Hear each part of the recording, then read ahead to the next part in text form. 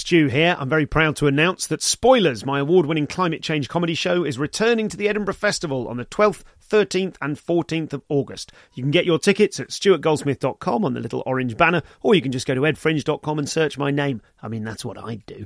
Whether you're a die-hard North Face-wearing climate dude, or whether you are just a regular person who's a little bit nervous about all the news you're seeing and doesn't really know what to think, there's something there for you. It's really fun and funny, and I think you're going to love it. See you there.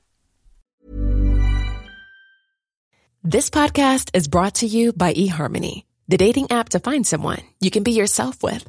Why doesn't eHarmony allow copy and paste in first messages? Because you are unique, and your conversations should reflect that.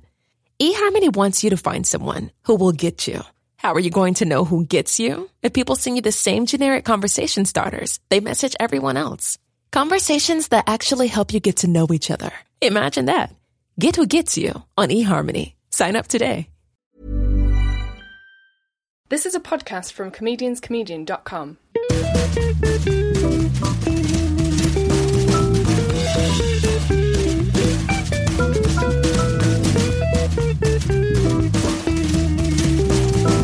This is the Comedian's Comedian podcast.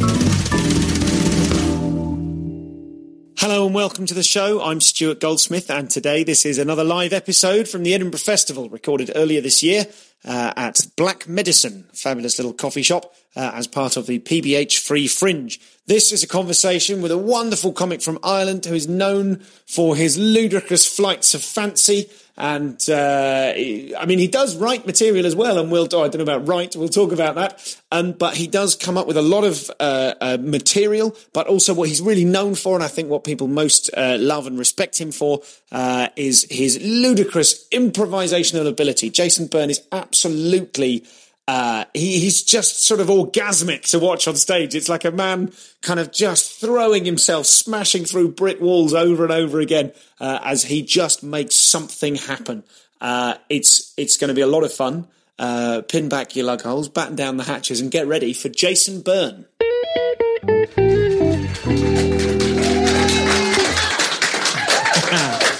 Hello.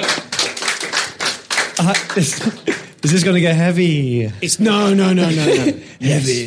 Hello, everybody. This is good, isn't it? I like this. It's like camping. Yeah, it is. For the benefit of the listener, Big tent. If anyone wants to take a picture of this and then tweet it at ConConPod, that would be lovely. Because it'll be difficult to really get across the sort of lo-fi nature of this. I've only just realised that the curtain is held up with bulldog clips, which is a quick trip to Ryman's, only over the road. So well done, whoever set that up. Is that backstage? That is the backstage area. You can see it if you like. Look, we'll lift it up. That's before. Yeah, I'll help you. And that's how. There's backstage. Look, a lonely mic on its own. That's quite beautiful, poignant. Yeah, that's quite symbolic, isn't it? So that's nice. what all comics are like. all comics are just microphones on their own. Just a lonely microphone in a room, not plugged into anything. No, just standing Jesus, there. 1 minute in, we've done it. This is great. And just a microphone? Tell me about... I mean, how are you? It's nice to see you. We last saw each other in Stratford, didn't we? You were in... Is it Stratford upon Avon? Stratford upon Avon, that's the one. Yeah. Oh, yeah. I've never been there before, but it was very posh. And there was lots of... It's Shakespeare, isn't it? Yeah. Yeah, that's where... Someone's done the reading? Yeah. I only learned that when I was there, because I never knew where he was, where he came from. Oh, yeah, birthplace of Shakespeare. Yeah. If he was real. What? Theory. Nice. Hey, no, we don't know. So then you asked me to do this, and I said, yeah. Yeah, so how's and now, great, can't wait. No, it's brilliant. So it's good. I mean, we're 3.5 weeks here now. We're down to the single figures. I woke up this morning thinking, it's the final Tuesday.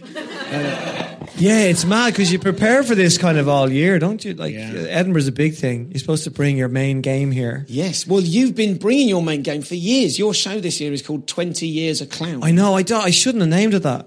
It's like saying no, because I'm old. Yeah, I know, but I keep seeing it going, oh, no. It feels draggy. I've been here 20... The reason why I'm here 20 years is because, in August, I'm normally free in August. So any TV or radio or cameramen or anybody that work, they always take their holidays in August. So you'll find that, there's a TV festival here because they've got nothing to do. Absolutely. And so the TV people come here, even they're off. So in August, but then again, I don't know what I do now. Now I feel, what would I do? The month of August is called Edinburgh. June. It's June, July, Edinburgh. You go June, July, Edinburgh. Yeah, isn't it weird? And you'll see comics in London certainly previewing shows or somewhere else in Hull. They'll be previewing a show in June, going, "This is my Edinburgh show." And I often think that people in the audience are saying, "What do you mean? What is it?" There's loads of people who haven't heard of the festival. They don't know. I try to convince other comics as well not to get offended by the festival, because a lot of comics get offended by it because they just go, "Oh, I didn't have many in tonight," and yes, "Oh, I didn't get a good review." Oh, it was, but like it doesn't matter. Because there's over 3,000 shows here. Yes. Do you know what I mean? And everybody's in the same boat. And, it's not the audience don't mean to not come to you. Do you know what I mean? Yeah, that's a good point. That is audiences are busy. They're really trying to, I think if the Edinburgh audience, if you really sat them all down, the millions of them that they are, they'd go to every show. But they just go, we just can't. I try. You know what I mean? They're like a busy parent. They're running around all the shows, going, we went to this. We can only do 3 in a day or whatever. You go mental after 3 in a day. Do you see other shows when you're up here, or do you look after yourself? No, I love it because when I did stand up, before I did stand up, I was a comic fan. You know what I mean? I had no interest in doing stand up because I remember seeing Billy Connolly when he was 16. When I was 16, not him. Jesus, when he was 16. I'm not that old, but I seen him in Ireland, in Dublin, and myself and my mate, and I've never met Billy Connolly, never met him over all the years, but I owe him 2 tickets, because myself and my mate, we waited till the crowd went in to the Olympia Theatre, it was called, and we knew the way up to the boxes, because the ushers only stood at the main hall bit, and they never stood where the doors were. And we just went straight in and up to it, and we got a box to ourselves. Excellent. 2 of us, 16. Nice. Sitting there with a tin of Ritz, which is like cider each. Good. And we dropped it from my mate's mother. And we sat there and watched Billy Connolly. And I never cry. I absolutely dying with laughter. But when I left, I said, I'm never doing that. No way. Because it's like when like a singer, if you see if someone's singing, if you're singing like an amateur and you see a really good singer, you go, oh, I'll never do that. Do you know what I mean? Yeah. So I just thought, I had no business in there. Something I've been reminding people of, I've got a sort of a patented pep talk that I give people, because I've done 21 Fringes as well. Have you? Yeah, not as a stand-up. I used to do street shows here, so I've been coming for 21 consecutive years. God, you look much younger than me. Which is why... How old are you? I'm 38. Shut up. Yeah, it's true. You look swell. I am. Which is why... But you're all bendy and handstands and shit. Yeah. You're a street performer. I am not going to correct you on that. Let's all imagine that I'm all bendy and handstands and shit. But what it means is that when, at the beginning of your show, 20 Years a Clown, when you showed all of your posters from the last 20 years, I recognised them. Yeah. And I went, oh my God, that was you. You used to have the hair and then the poster for Pigs with Wigs. Yeah, my hair was longer. I sort of recognised you because I know you now. We've gigged together once or twice. Yeah. I've seen you. I've done warm-up for the TV show you did. Yeah. So the Jason Byrne in my head isn't the same person as your poster from 15 years ago that I remember seeing when I was juggling on a tightrope. I think that you grow with your stand-up. Do you know what I mean? That's what you do. Absolutely. So you like whatever's going, like when I first came here, oh my God, I had like boxes of props. Do you know what I mean? Just nuts, just throwing I used to do it. One of my favourite things I did was I used to have a rubber duck and I'd put it on someone's hand in the audience and I'd put a duck collar in my mouth and then I'd have a rubber hand on the end of a stick and I'd just really slowly go towards the rubber duck in the person's hand and I'd probably do it for about 5 minutes. And the audience are just sitting going, what is he doing? Did it have a payoff? Yeah, I hit the duck and then I go, wah.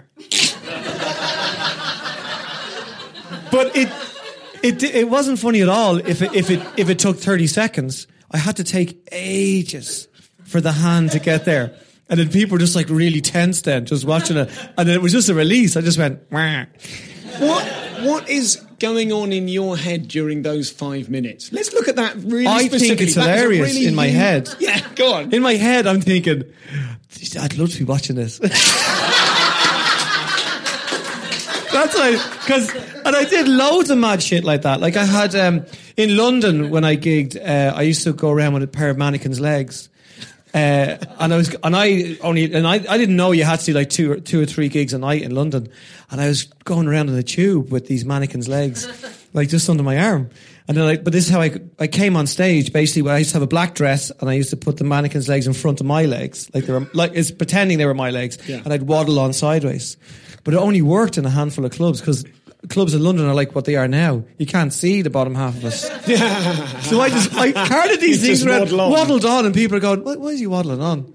And then I do the splits, which is even worse than they couldn't see me at all. Tell me, look, I want to get on to where this stuff comes from, but just go back to the duck. You're laughing, thinking it's funny. Is there a part of you going, I hope they laugh at the end, I hope they get it? Did they always get it? No, I didn't care.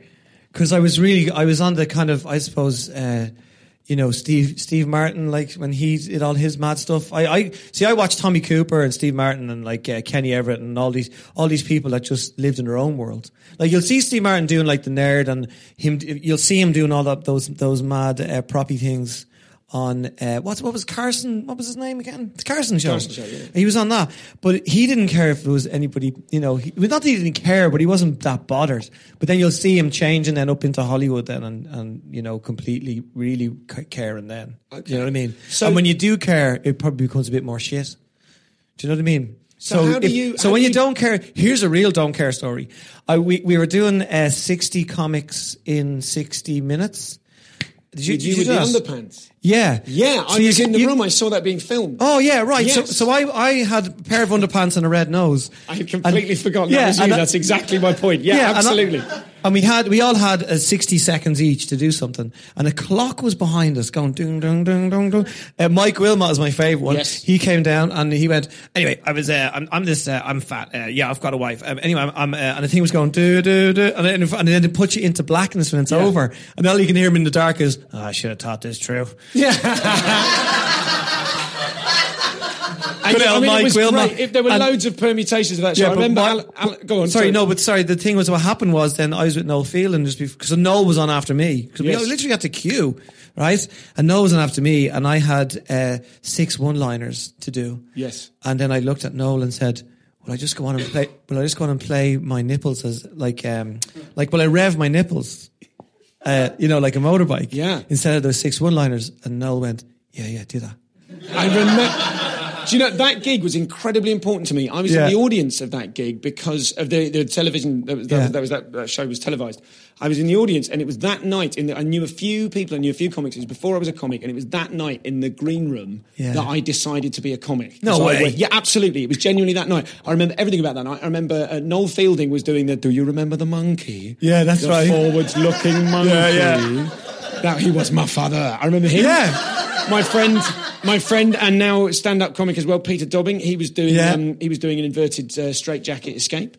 He was doing the straitjacket. Amos was comparing it, and he was having it was a really difficult job to warm up. So at one point, he just sort of saw Howard and went, "Howard, can you do a bit?" And so Howard took over the warm up. Lovely atmosphere, and I remember thinking, I've got to be part of this. Was it because you see me revving me nipples? Well, I mean.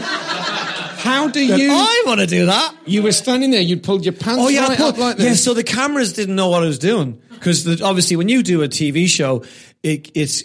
Whenever you do TV shows, like I just did John Bishop's show and all, you have to rehearse for cameras. Because a lot of new comics, they don't want to... They go, I don't want to do my stuff. Because, I'm where was I? Ken Dodd was doing the Royal Variety Show. I was with him. He did his whole fucking act. No bother to nobody. Like, no one laughing, and that's what old school do. They do it all, and they don't give a fuck. They just go out and go, blah, blah, blah, blah, blah, blah, routine, bang, and gone, right? Show business. We're like, I don't want to do it because I don't really perform properly unless there's people. But you have to camera rehearse, and the reason, so I didn't camera rehearse. They didn't know I was going to go, meh. So the cameras are all over the camp trying to catch me, and one camera just caught my left testicle just popping out. And the cameras were going, we were in the wrong place. You had your pants up like this, and you were going. You weren't just tweaking it, revving your nipples. You were going for a full. I was going. Yeah, it's on YouTube. I think. It probably is on YouTube. How do you remember that going down? Oh, I don't. Because I couldn't hear anybody. Because I was going. And then I left, and then the next thing I heard was just like the guy in charge, Rohan, I think, wasn't it? Rohan, yeah. He goes, oh, okay. Yeah. That's the reaction I got. And then Noel came in and just went, nice. Yeah.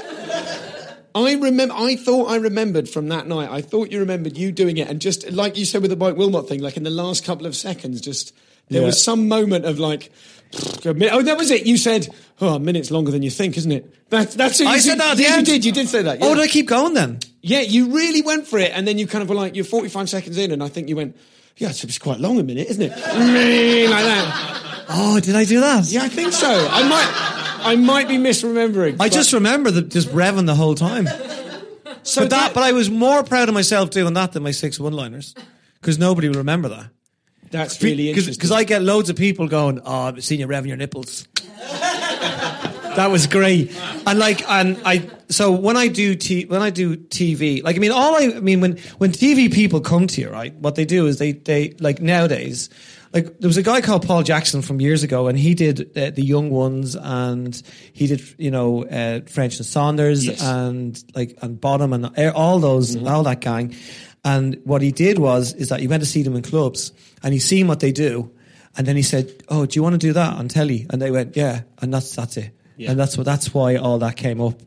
And but now it's more them trying to get you into this other fucking zone. Do you know what I mean? Going, maybe you should do this, maybe you should that, because they think they know what they should do with you, but they don't. I'd love to work in telly. I'd be fucking minted.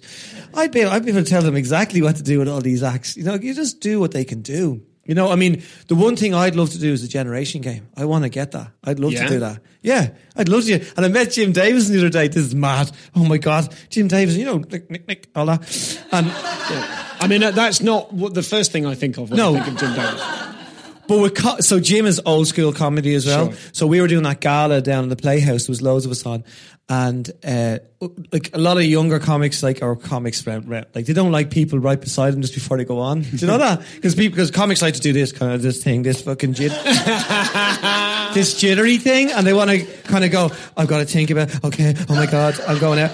But Jim Davison is old school, so he doesn't understand that. So I'm standing in the wings going, "Right, I've got to go ahead." Jim is beside me. He has his hand on my shoulder. He's literally looking out going, "Jeez, there's a lot of them out there, isn't there?"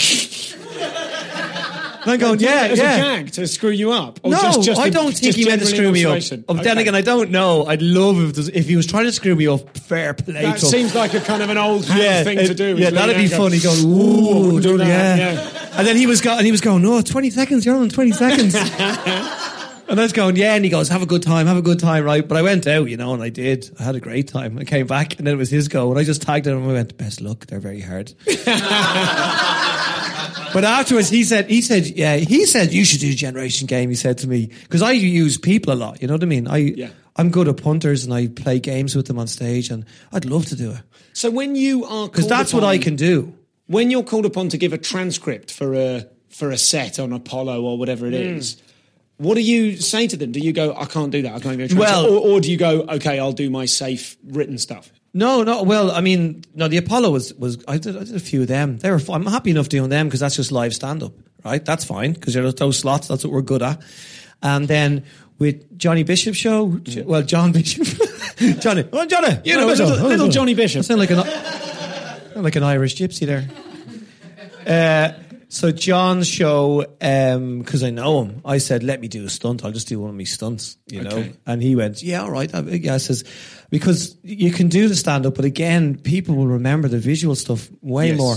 So I did a stunt, and it just went down so well. It was I've got about 7 magic tricks that I do. They're silly magic tricks, and I've had magicians complain on my site about how badly they're done. And you are definitely doing the right thing. Yeah. You can look at jasonbyrne.com. He's a magician in Vegas. Okay. Yeah, he has .com, and he keeps messaging me all the time going, "I keep getting your fucking fans." He goes, "Will you tell them I'm a magician?" Right?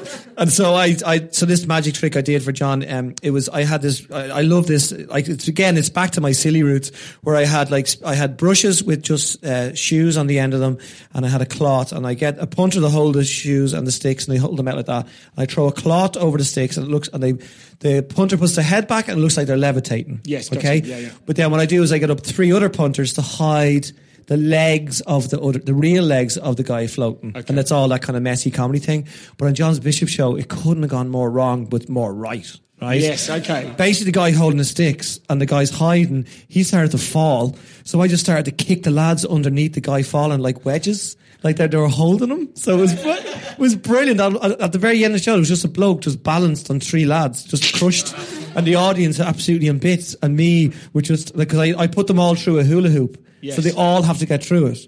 Right, all the way down the end, like a levitation thing. Yeah, it's impossible. And the 4 of them were trying to get through this hoop, and they were crying, and that was it. It was so silly. And presumably the audience must be loving that, because you don't get that on TV. You don't get anyone making mistakes. You don't get anyone taking risks and actually live things. No, I just want to just play games like that on TV with people. You know what I mean? Because I was thinking when I saw your show here at the festival, it's a great show, and then about halfway through, you've got the kind of a big visual stunt. The Buzzman. The Buzzman. I don't want to give it away. It doesn't matter. It doesn't give it away. The people will still go, what? Yeah, good point. I'll try and describe it from what I remember. Yeah. You're giving the audience, you frame it as you're giving them a chance to get back on you. Yeah, because I brought them up and I do stuff to them, so now they can do stuff to me. So you've got a life-size, one of those kind of buzzer games that you've got to pass a thing up a wire, and if it touches, it buzzes. You've got a life-size one, and someone has to do that whilst you stand on a frame, and if they buzz it, then you get attacked with, I remember a hammer, but it can't have been a hammer. No, there's a punter beside me with like a paddle. Like one of those SMN paddles. Like a sort of kinky thing.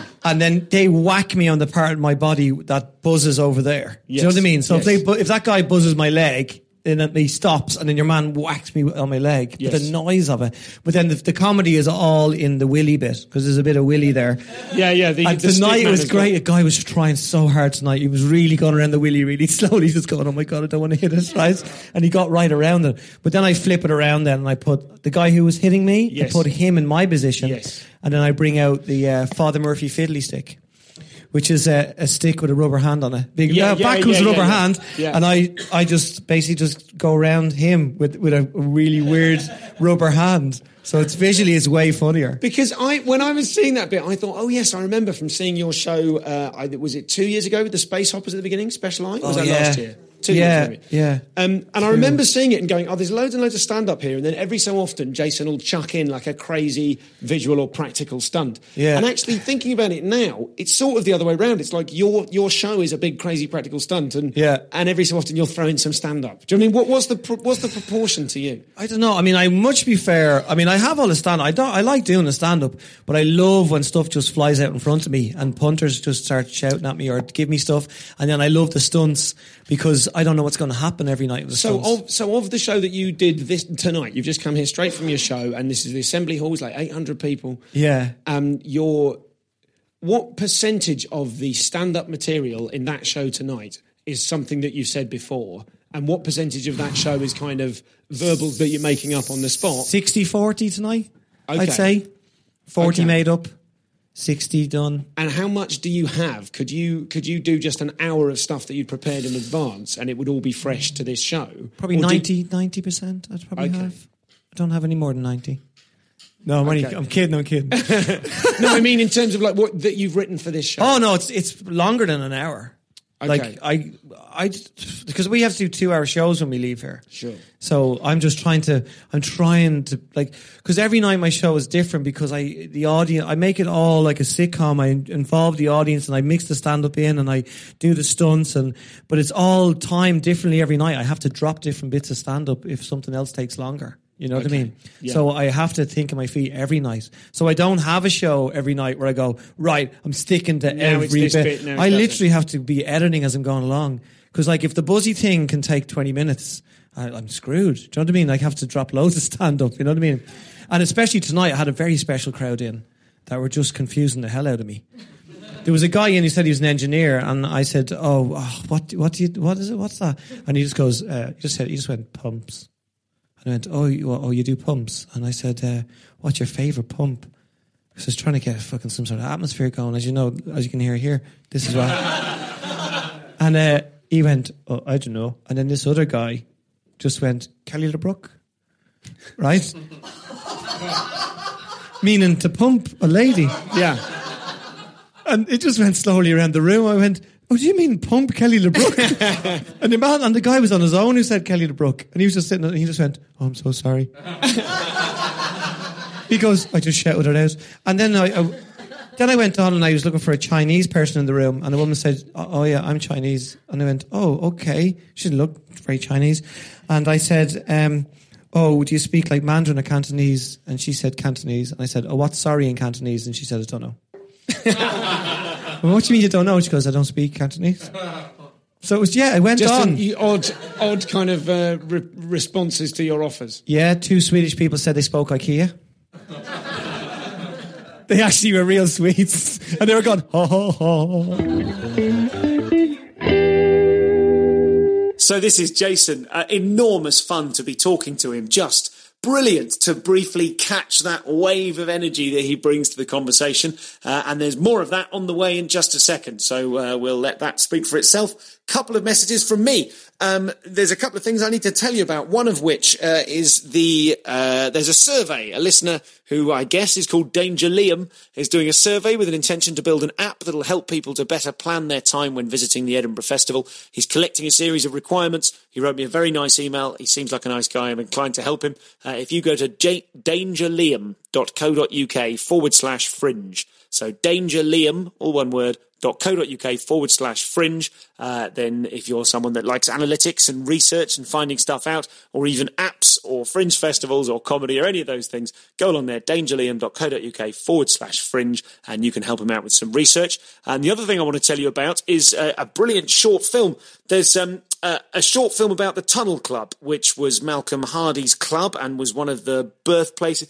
I don't know, was it one of the birthplaces of alternative comedy, or the birthplace of sort of, I don't know exactly how you could describe it. It's certainly an important part of Britain's and consequently the world's comedy heritage.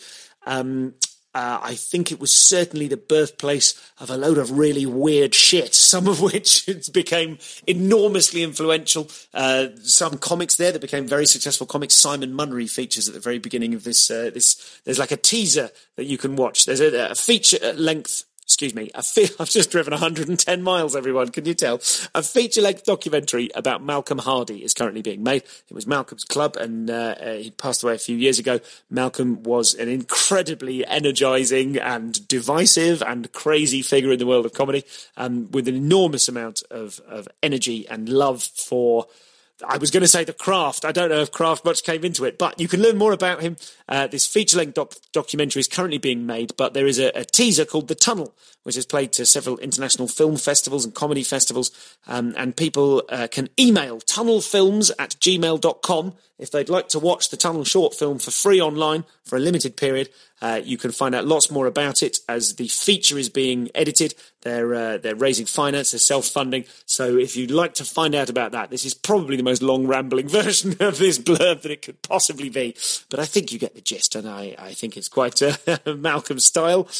You can go to facebook.com/The Malcolm Film, twitter.com/The Malcolm Film, or youtube.com/Tunnel Films, or simply email tunnelfilms@gmail.com if you want to watch the Tunnel short film for free online just for a limited period. That is absolutely worth checking out. The short film is brilliant, and as you know, I have an enormous fondness, an enormous enthusiasm for the work of Simon Munnery in particular, and it's incredible to see Munnery very young being heckled off at the Tunnel Club back in the day. So do check that out.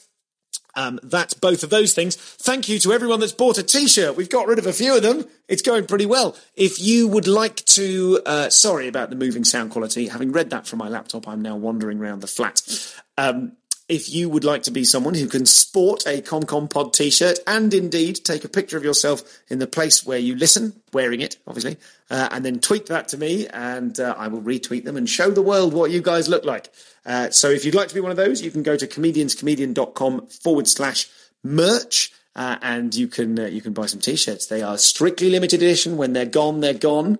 And also you can donate. Many of you have been doing that. Now, I have recently been reading out the list of people who've added recurring payments. That's very, very kind. This is my preferred way. You can still do a one-off donation if you like. You can still drop me a tenner or 20 quid via PayPal or whatever you think this show is worth to you. If you can't find me in the street or at a gig or festival and press it into my hand while saying something cool, you can certainly do it online from all over the world. I've had listeners donating this week from Canada, from Zurich, from somewhere else interesting, which I've temporarily forgotten, from South Africa as well.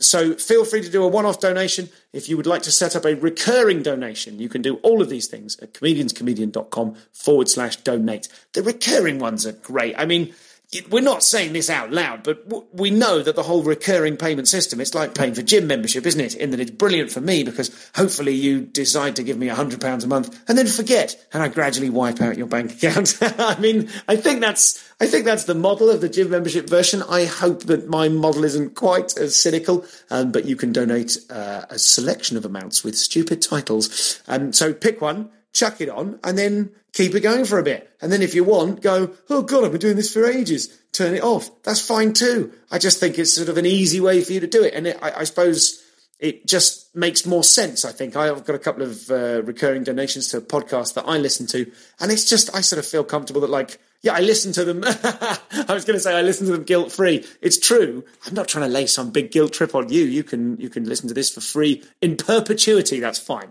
But if you love it and you'd like to support it and me travelling further afield to make the show bigger and better and more sweeping in its scope, then you can give us a recurring donation or a one-off at comedianscomedian.com/donate. There's all sorts of, you can do it on PayPal or Moonclerk or all sorts. And if you'd like to buy a T-shirt, then I think they're £20 plus £2, £3, £4, £5 or £6, depending on where in the world you are. That's all that stuff for now. And I'm going to be doing something to the back catalogue. I've had a little idea. I'm just going to leave that for you to discover as and when you listen back to shows. So that'll do for now. Let's get back to the absolutely effervescent Jason Byrne. If you're looking for plump lips that last, you need to know about Juvederm lip fillers. With Juvederm Volbella XC and Juvederm Ultra XC, your lip look, whether it's subtle or bold, can last up to 1 full year with optimal treatment and no additional maintenance. Find a licensed specialist and see if it's right for you at Juvederm.com today. That's JUVEDERM.com. Add fullness to lips in adults over 21 with Juvederm Volbella XC or Juvederm Ultra XC. Do not use if you have severe allergies or a history of severe allergic reactions, or if you're allergic to lidocaine or the proteins used in Juvederm. Tell your doctor if you have a history of scarring or taking medicines that decrease the body's immune response or that can prolong bleeding. Common side effects include injection site redness, swelling, pain, tenderness, firmness, lumps, bumps, bruising, discoloration, or itching. As with all fillers, there's a rare risk of unintentional injection into a blood vessel, which can cause vision abnormalities, blindness, stroke, temporary scabs, or scarring. For full, important safety information, visit Juvederm.com. When you're ready to pop the question, the last thing you want to do is second-guess the ring. At BlueNile.com, you can design a one-of-a-kind ring with the ease and convenience of shopping online. Choose your diamond and setting. When you find the one, you'll get it delivered right to your door. Go to BlueNile.com and use promo code LISTEN to get $50 off your purchase of $500 or more. That's code LISTEN at BlueNile.com for $50 off your purchase. BlueNile.com, code LISTEN.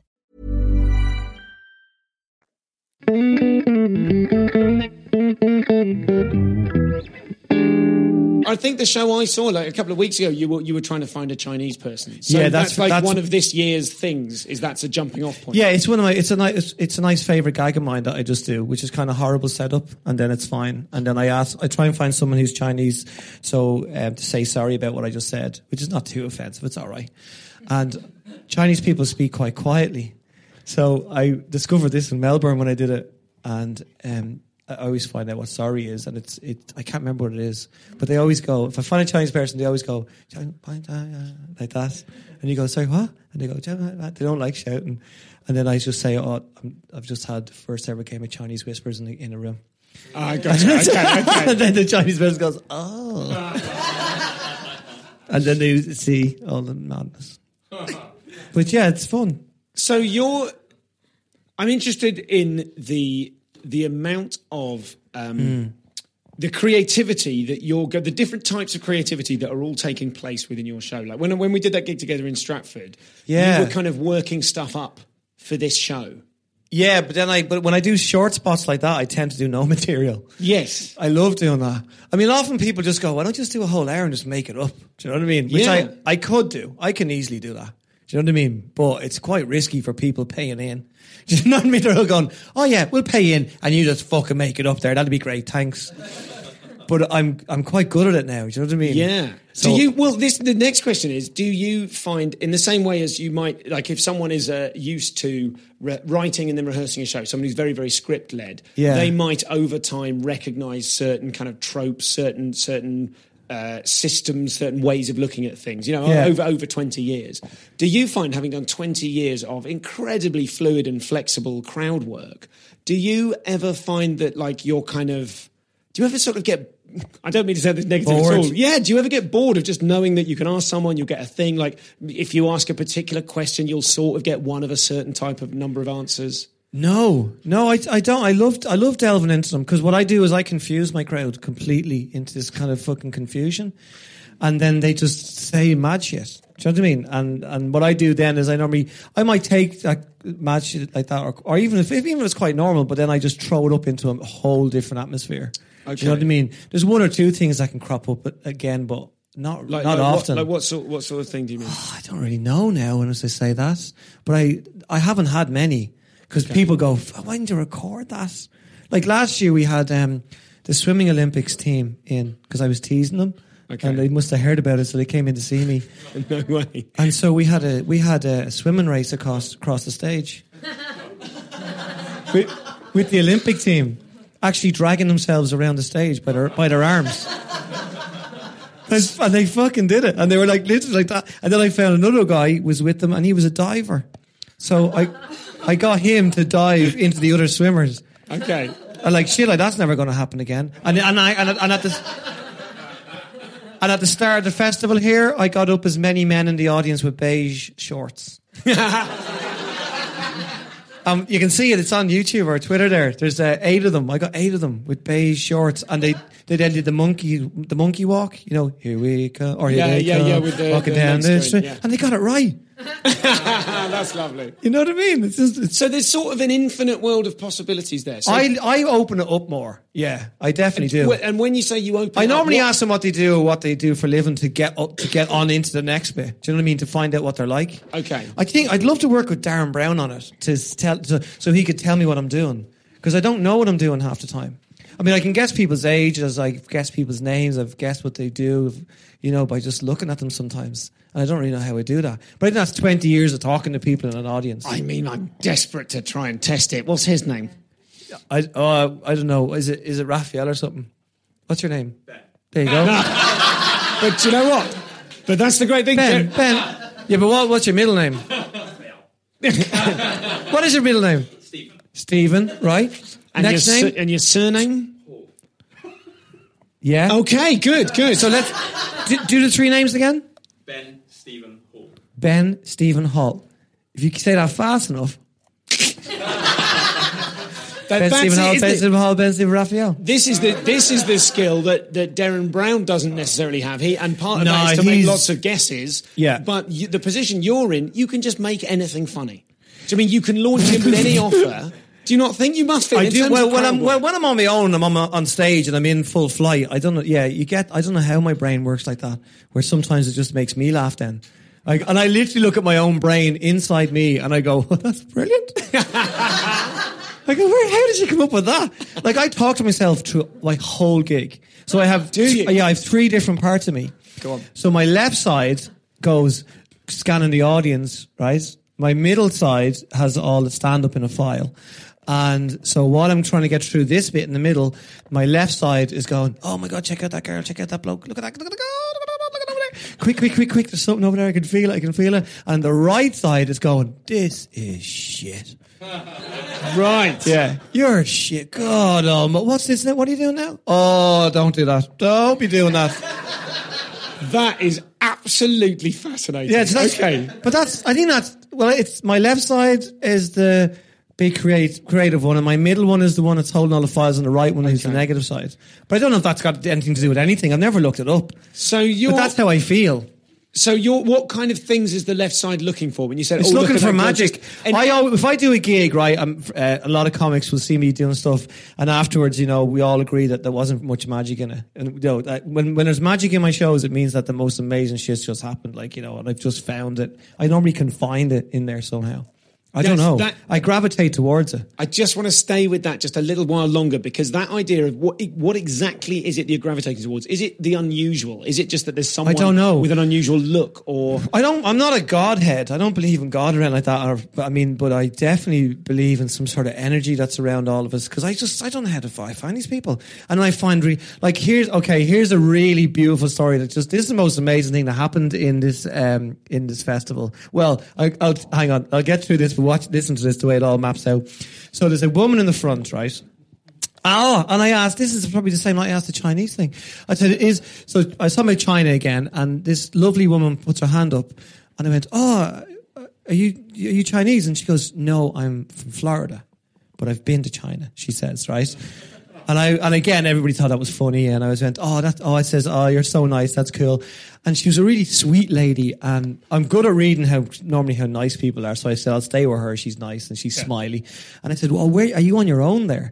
And she said, yeah, you were sold out, so I had to come on my own. And I said, where's your husband? And she said, he's in the courtyard waiting for me until the show finishes. Yeah.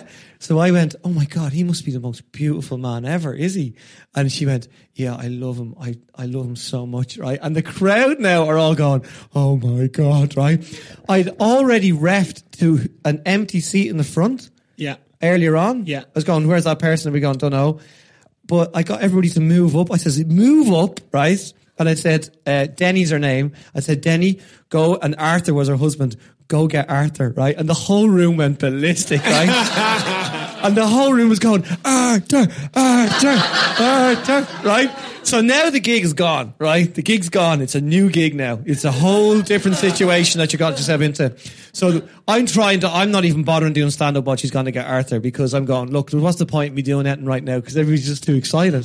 That instinct, that's one of the hard-won instincts, isn't it, of the experience. So briefly interject, is to know that actually that's the thing we have to folloll now. Why would you go back to anything else? Well, nobody in the room wanted to leave that bubble. Sure. It was like if you're on drugs and everybody that's on drugs with you, right? They all leave and you're on your own, and then people are not on drugs, and you're going, oh... Right, so these were the whole 800. I'm sure no one here knows what you mean, Jason. Yeah, I know. Fair enough. We're prepared to accept your word for it. No, I've seen a documentary. Anyway, so the whole 800 of them were just waiting. And I also said to the staff, there's loads of staff in that room, I said, will you all radio around and look for an Arthur? So all you could hear in the room, because it was really quiet, all you could hear is, Arthur. And is there an Arthur? And they all go, it's all about. And the next minute the door opened and the fucking place went ballistic, right? And she came in holding his hand, and they're all going, Arthur, Arthur, Arthur, right? And Arthur just came in, just waving his hand. and he doesn't know what's happening.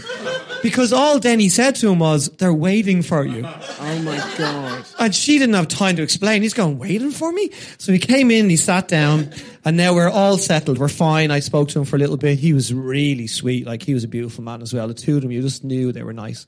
And I said, listen, that's one of the most beautiful things that's happened to me in this festival, just to get the two of you sitting there. And it being Scotland and it being the festival, a woman 6 rows back goes, excuse me. I went, what? It isn't. I went, why? And I thought thought this was awful. She goes, no, do you remember 12 years ago you sent a man home to get a ring and come back and ask his girlfriend to marry him? And I went, oh shit, I forgot about that. There was a couple in the front row in the Pleasance, and I said, you should marry her, she's beautiful. And he goes, oh yeah, I should. I said, no, you really should now, you really, really should. And he goes, oh, you've ruined it now. No. And I went, why? Because I was going to ask her tonight. Right? And I said, oh, well, have you got the ring? And he goes, no, it's in the house. So I got the bouncers to come down, get him and bring him into a taxi. He drove him to his house. And then, now that gig was out the window. I just sat on the stage, just talking to a few people, and we all waited, and then he came right down up on stage and asked her on stage with the ring, and that was that moment. But for me, the most exciting bit of that story is that you forgot that had happened. I know. What world are you living in? I do forget. There must be millions of those things, but this is the beautiful end to this story. And this is why why did I gravitate toward that woman? It was just insane. So I meet Denny and Arthur afterwards, right? And Arthur shakes my hand and he goes, "That was the best day of my life," he says. All right? And she goes, "I love him so much," and all this. And he has lung cancer and he's dying. So that's, and we recorded it. Now listen to this. I was in a documentary for Irish TV. I didn't record any other night except this night. And now I have him on stage taking a bow with her and we're sending it to her. We don't know how long he has, or anything like that. But that was it. And he was supposed to go to Ibiza that day, but he was too ill to travel. Oh my God. So she stayed. But to think that he was left out there with lung cancer on his own. That's how nice he is. And he just went, "No, you go ahead." And he just went, "Man, best day ever." So that's really beautiful, and I'm afraid we need to move on from it. We're slightly limited for time. We're in the bubble. We're not moving on. I We want more. Look at it. Because this is lovely, and people can get. We can get. No, this you're right. Coming to see your show. Sorry. This is something different. Yeah. And we just need to briefly just press pause on the magic, because what I want to ask is, as a way of kind of analysing... Yeah, I tried to kill myself 4 times. Finally, we go. Now... No, I didn't. I was just going to say...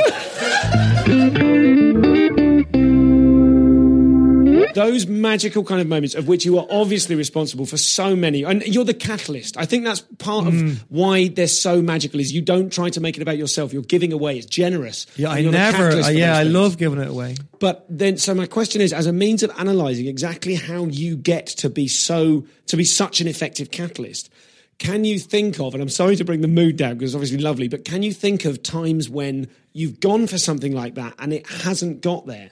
And what was different? What those nights that you mentioned earlier on of saying the magic wasn't there. Yeah, what is that? What is it that's not there? I don't know. It's just the chemistry's not working. With the whole kind of I can't even explain it. It's like an energy in the room, like a big cloud that just starts to form, big fluffy cloud, and the whole audience just come up in the cloud with you, and they're all going, "Whoa, where are we going?" But sometimes they don't want to go up there, and then you have to stay down, and that prevents me from operating at full pace.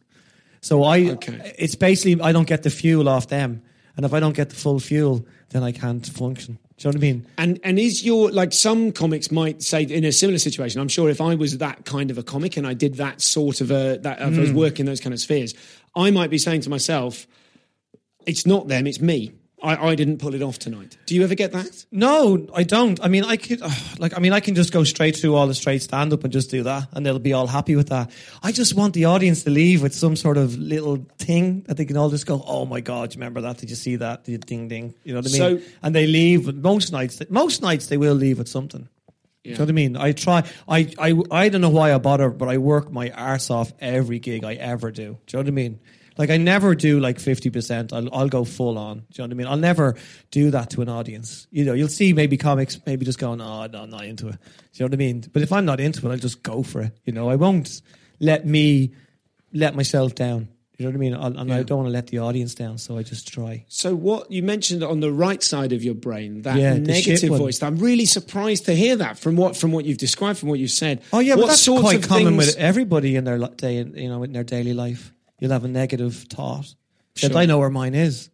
Well, tell us what sorts of things is it criticising? It's criticising the magic. It loves when I can't find it. Do you know what I mean? It just goes, that's not working. Oh, that's shit. Do you know what I mean? Someone going, no, it'll be okay, I'll find it. No, you won't. So and it goes, why don't you go into your stand-up file, take that out, and do that. So it wants you to be safe. Yeah. Because how would you benefit from being safe? Oh, I don't feel like if I did an hour of material and didn't speak to anybody and didn't do anything magical, I would be devastated. I'd just be going, that was shit. Do you know what I mean? I don't think that's magical at all for me. And that's only for me though. Like other stand-ups, other brilliant storytellers like Dylan Moran and Tommy Tiernan and all them. I mean, they are beautiful at weaving shit and all, and that's what they're good at. Do you know what I mean? Sure. So I'm good at what I do. That there's a part of your voice that interests me, that there's a part of that on the right side of the brain that wants you to not take any risks, when you yourself know, as you've just said, that's the opposite of what you want to do. And yet there is a part of you that, what is it, that it wants to be safe, that it wants to, I mean, there must be, with the work that you do, there must be a kind of a moment of free fall, a jumping off where you go, I think I've identified the magic, and you jump into it. Yeah. And so there must be... I don't know how I keep that up though. So once I jump off and I found it, I'm completely in an outer body situation. I have no control over it, and it just takes off on its own. And literally, that's why I'm laughing, because I'm sitting literally on the stage, kind of watching myself doing it, going, "Oh my God, there's that thing he's doing," and I'm going, "Oh," and laughing and going, "Oh," and that thing with Denny and all, and Arthur, me, like I'm sitting down here crying, going, "Oh my God, so beautiful," and then I literally, like a Harry Potter moment, I just go, I'm back in again, and then I'm back to, oh no, this fella again, and now I have to be safe again. You know what I mean? But I love when I lose the plot. It's great. That's interesting. It's like free drugs. Like, you know what I mean? So if you're a Muslim, and you're not allowed to take drugs or drink, you should do a lot of stand-up. You know what I mean? Yeah. You can have your outer body situation for free. Do you, given that this is the performance that we're talking about, the type of work that you're doing, your live shows, which you've done for 20 years at the Fringe and longer not at the Fringe, I'm sure.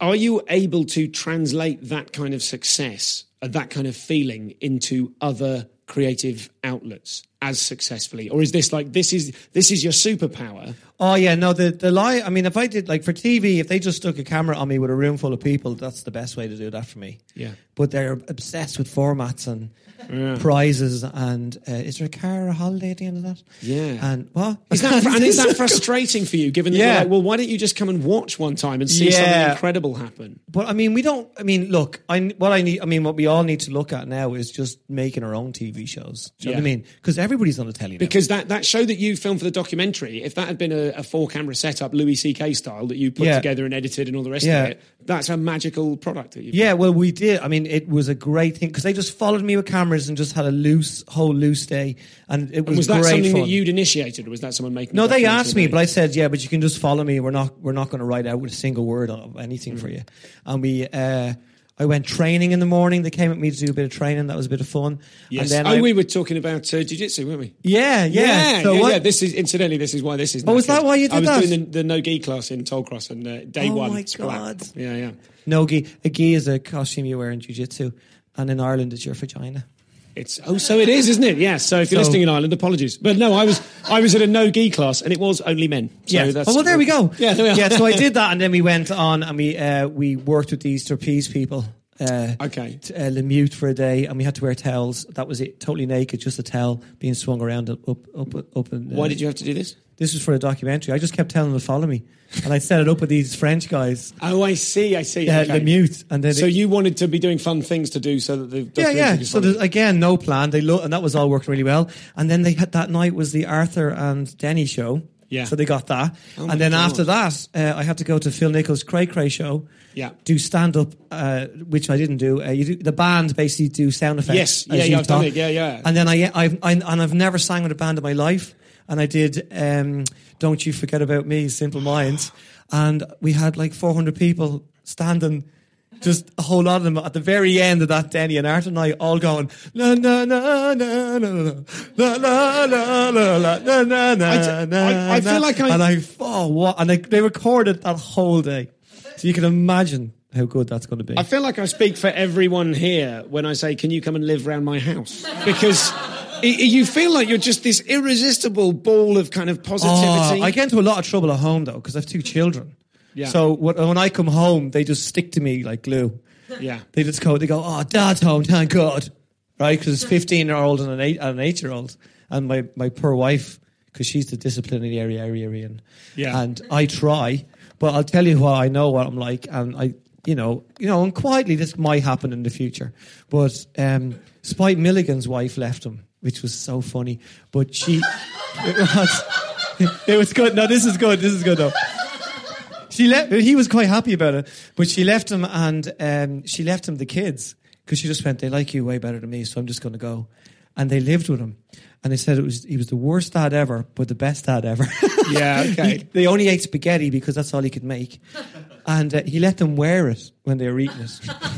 And this is all this shit going on, right? And then he used to put little fairy letters down the end of the garden. Yeah. And they didn't even know they were from him. And then they'd find them. Yeah. And they'd answer them. And then when they went to sleep, he'd go down with a head torch and try and find them and answer them again and put them back. And he also had a whole wall. You'll see IKEA doing the black wall, the blackboard where you can draw on a wall for kids. Yes. Milligan did that. And he used to draw bedtime stories for the kids when they went to sleep and all. So that's you see, I'm like that in my house. I'm quite like mental that way. But like now and again, I try and be a heavy dad with my 15-year-old because they're quite dangerous now at 15. So you can't let them know that you're a complete idiot. So now and again, it's hard, but because he sees what I do, he's got the internet. That's quite an interesting thing to be the parent of. Like, presumably, you started doing comedy. Obviously, you were here for a couple of years before the 18-year-old was born. And I think the decisions made by young comics are often, I'm going to live, I'm going to travel the world, I'm going to, I've discovered this thing, get my teeth. You're not planning for what your life's going to be like when you're in your 40s and you've got children and you've got to support, and I have a baby on the way, so I'm... You do? Also, yeah, I do. Well January done. we do, thank you. But I did very little. But it was crucial. Yes. Good timing. Thank you. But I'm sort of very mindful of that in the moment and thinking, oh wow, just sort of recognising that God, my whole kind of life plan, my career plan was really self-centred. Not necessarily in a bad way, but it was a selfish plan. It was like, let's see how much fun I can have. They say the entertainment business is the cancer of relationships. God, I didn't realise they said that. Who is this they? And can you tell them to shut up? Is that to turn the tables? Yeah, love it. But that's what Bob Monkhouse said and Bruce Forsyth and all of them. But that's your choice. See, I never chose to leave my family behind and just go for it. A lot, like some comics have done that. They've just gone, and people like Bob Monkhouse, I'm just naming him because it was a documentary I've seen recently. He basically left his whole family behind, just kept gigging, kept working, kept gigging, kept work. But I'm not like that. I map mine out. So I'll see my kids a lot, my wife a lot, and then go and do gigs and see them and gig and see them and gig. I'll never go and leave them. And has your 18-year-old been through a period? He's 15. Sorry, 15, but Jesus. 15 and 8. Sorry. Oh, that's all right.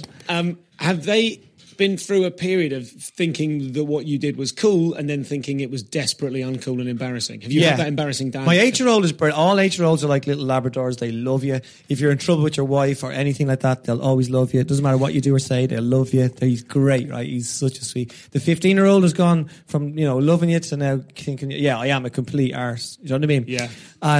But when I go to collect him from the school, he absolutely loves it.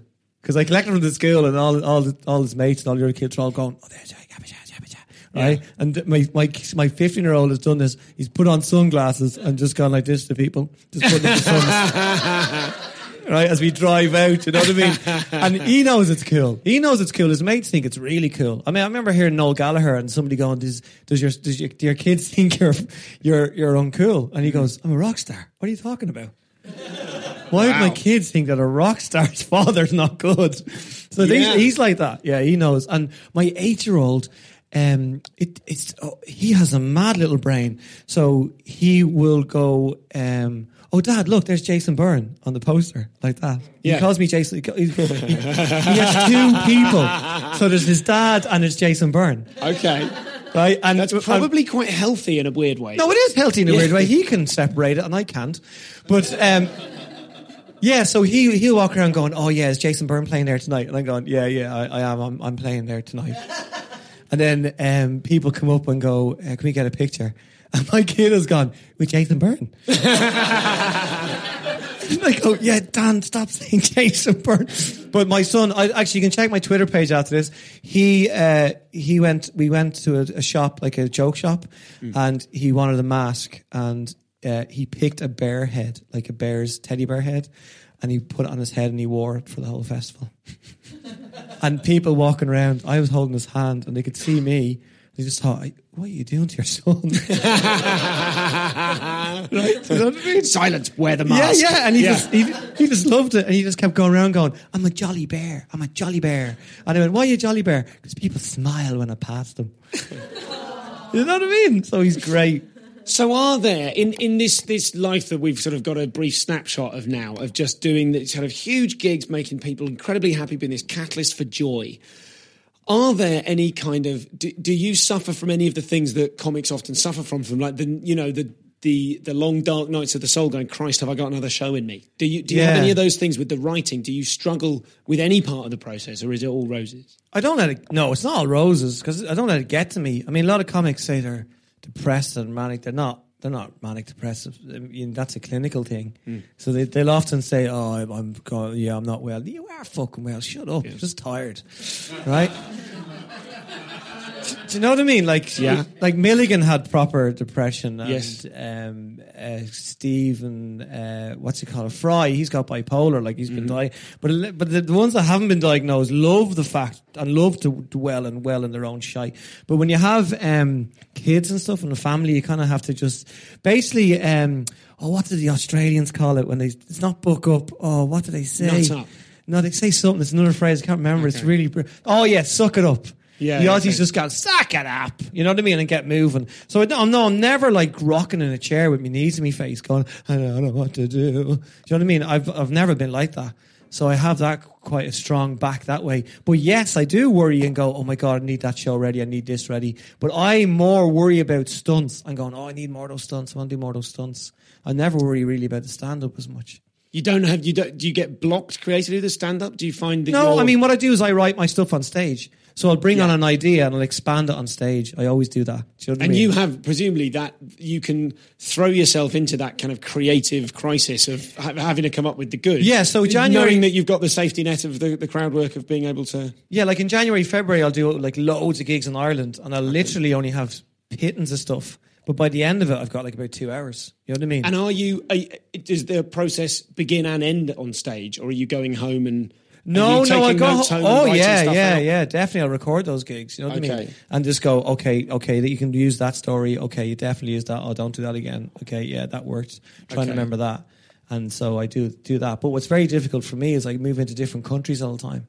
Yes. So if I've done very Irishy stuff for 2 months, I now have to take all the Irish stuff out and head to Australia and now make it very Australian-y. Do you know what I mean? Yes. And then here. Scotland. Yes, I remember in Stratford you were saying that you had loads of Irishy stuff and you were trying out, not knowing whether or not the posh people of Stratford upon Avon. Yeah, they were fine with it though. It was okay. It worked. Jesus, isn't it a good feeling when that works? Yeah. You have something that works. Oh, this is funny here as well. Yeah, and you go, oh, thank God, they know what I'm talking about.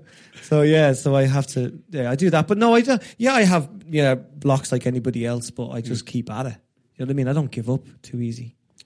Ladies and gentlemen, we've time has got away with us because we've been having so much fun. So we've got probably time just for a couple of audience questions, if that's okay. Yeah, sure. Just to wrap up. As I said, I didn't want to get into it. I had a job.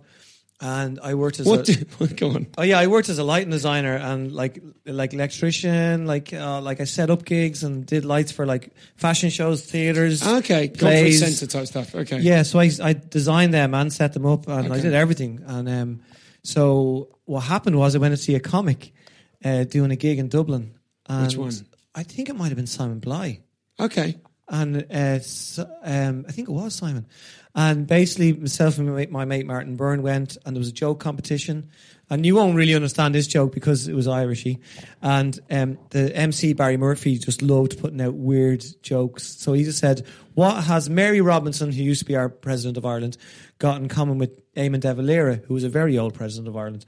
And I just for the laugh, not really thinking, I just wrote, Eamon de Valera does not live beside my mother. Right, but he's dead hundreds of years, whatever, right? Yeah. And everybody was laughing and all, and I won it. I won the joke competition, and I got a Foster's hat. So I had to get it off Barry. And my mate Martin goes, "Oh, he loves doing comedy," and I went, "I don't." Yeah. And Barry goes, "Do you?" He goes, "No." And so Barry opened this book, and he gave me 7 gigs, 7 5-minute spots. Yeah. What you can hear there, people at home, is the noise of comedians who work these days. Yeah, recognising how that doesn't happen anymore. No, it was, that was an order. 7 gigs. 7.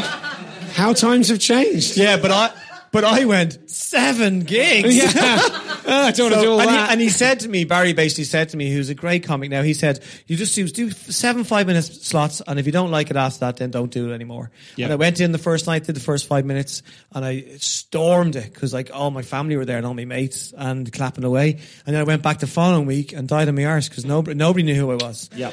Yeah. And so, it's and a then tale as old as time. 3rd, 4th, and then I got better and better, and I did like brought all my little props again and did all my little mad stuff, and then I just kept going from there. And then I didn't have time to work. I had to keep ringing the boss to say I couldn't work, because I had to go and do more gigs around Ireland and into Britain and all the time. And still now I'm waiting for my boss to ring me and go, okay, that's enough. Great question. Do you ever resurrect, sorry, just for the recording, do you ever resurrect any of your older material? Not really, no. I can't remember how I've done a lot of it. When I did, I should just go. Look, when I did 20 years of clown, someone said, why don't you do all these stunts you've done all over the years and do it in the hour? Which would have been like easy enough for me to do. Or on the last show or something. Just but my brain's going, no, sorry. We want new stuff out of you there, please. Okay. You're not just doing that. So no, I punish myself quite a lot that way. But I will bring, like, some of the stunts I'll do again. Do you know what I mean? I love doing them. Like, so that stunt I did in John Bishop's show, I did that a few years ago in my stand-up shows. But yeah, people, they do want to sometimes see that, especially the stunts. They're going, oh, will you do that stunt again? Because last year I came on stage on a wrecking ball. Like I came... Yes, yeah, I saw you do that in Melbourne, was it? Yeah. New Zealand, maybe? It was New Zealand in the gala last massive... year. Oh, yes. Right, so I'm on the wrecking ball here. That's the first time I did it, and I came through that way towards the audience and over the top of them. Yeah. Which was just the best opening ever, right? And even my own mother went, I don't think you'll ever top that opening. Oh, thanks, Ma. She's been right so far. But in New Zealand, I went sideways. Yeah. On the widest stage I've ever been on in my life. It was the best fun. Oh, my God. I swung and swung and swung so far that I could feel it kind of pumping like that, the rope. Yeah. Do you know what I mean? So it was pushing me again so that I couldn't slow down. It kept pump, and I just kept flying across. It was great. Beautiful. So, yeah, I should do that again. Maybe, I'll do that. One year, maybe I'll just do a special show where I do all the stunts. I'd like to do all the stunts again. Ladies and gentlemen, we must finish. I've got one final question which you can interpret any way you like. What would you have engraved on your comedy gravestone? I don't know. Oh my God. I have to think about this really well now. I'm so Irish. Should have tried harder came into my head. Should have tried harder. And that's an Irish thing. Is it? That's proper misery there. We can't finish on this, Jason. No, we won't. I'll put in, please bury me with a live woman. Ladies and gentlemen, Mr. Jason Byrne. I don't know. Sorry.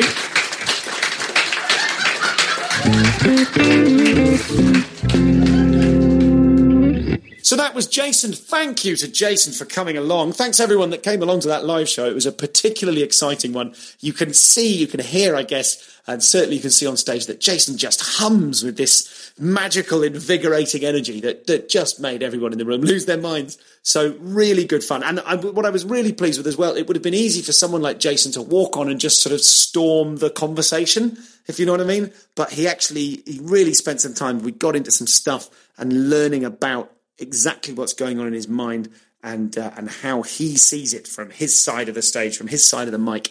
That's what this show is all about. So if you'd like to listen to previous shows, you can always subscribe on iTunes.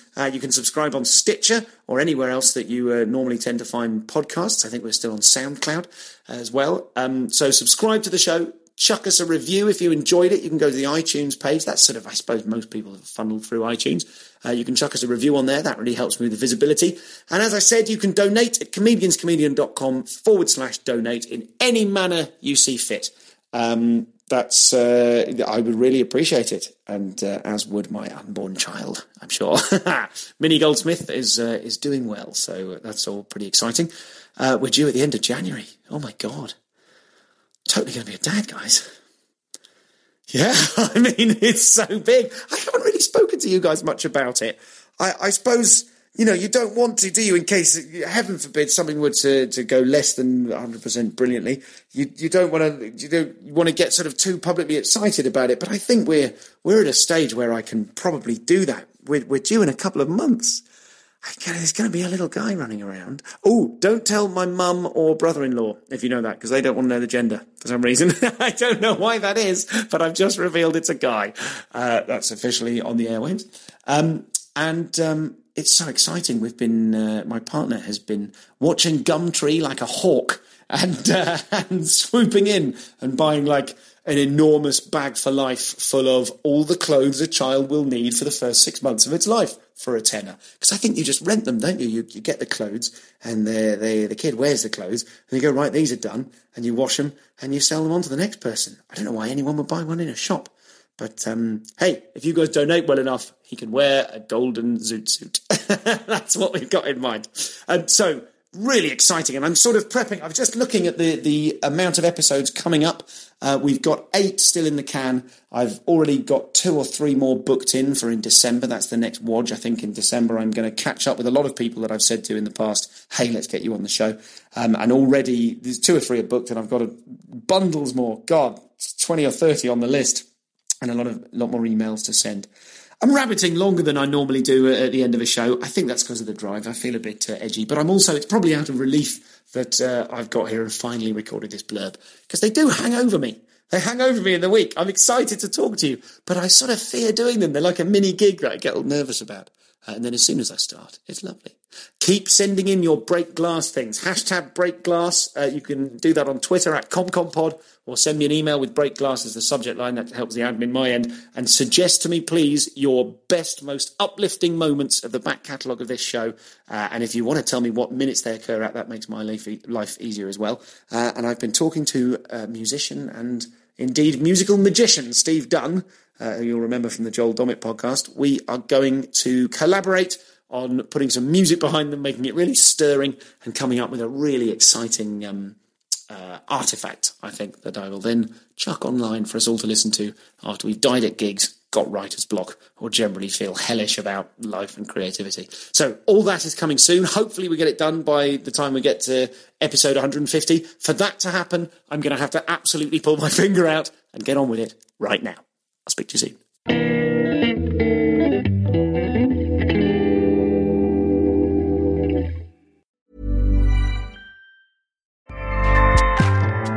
Acast powers the world's best podcasts. Here's a show that we recommend. Hi, I'm Jessie Cruikshank. Jessie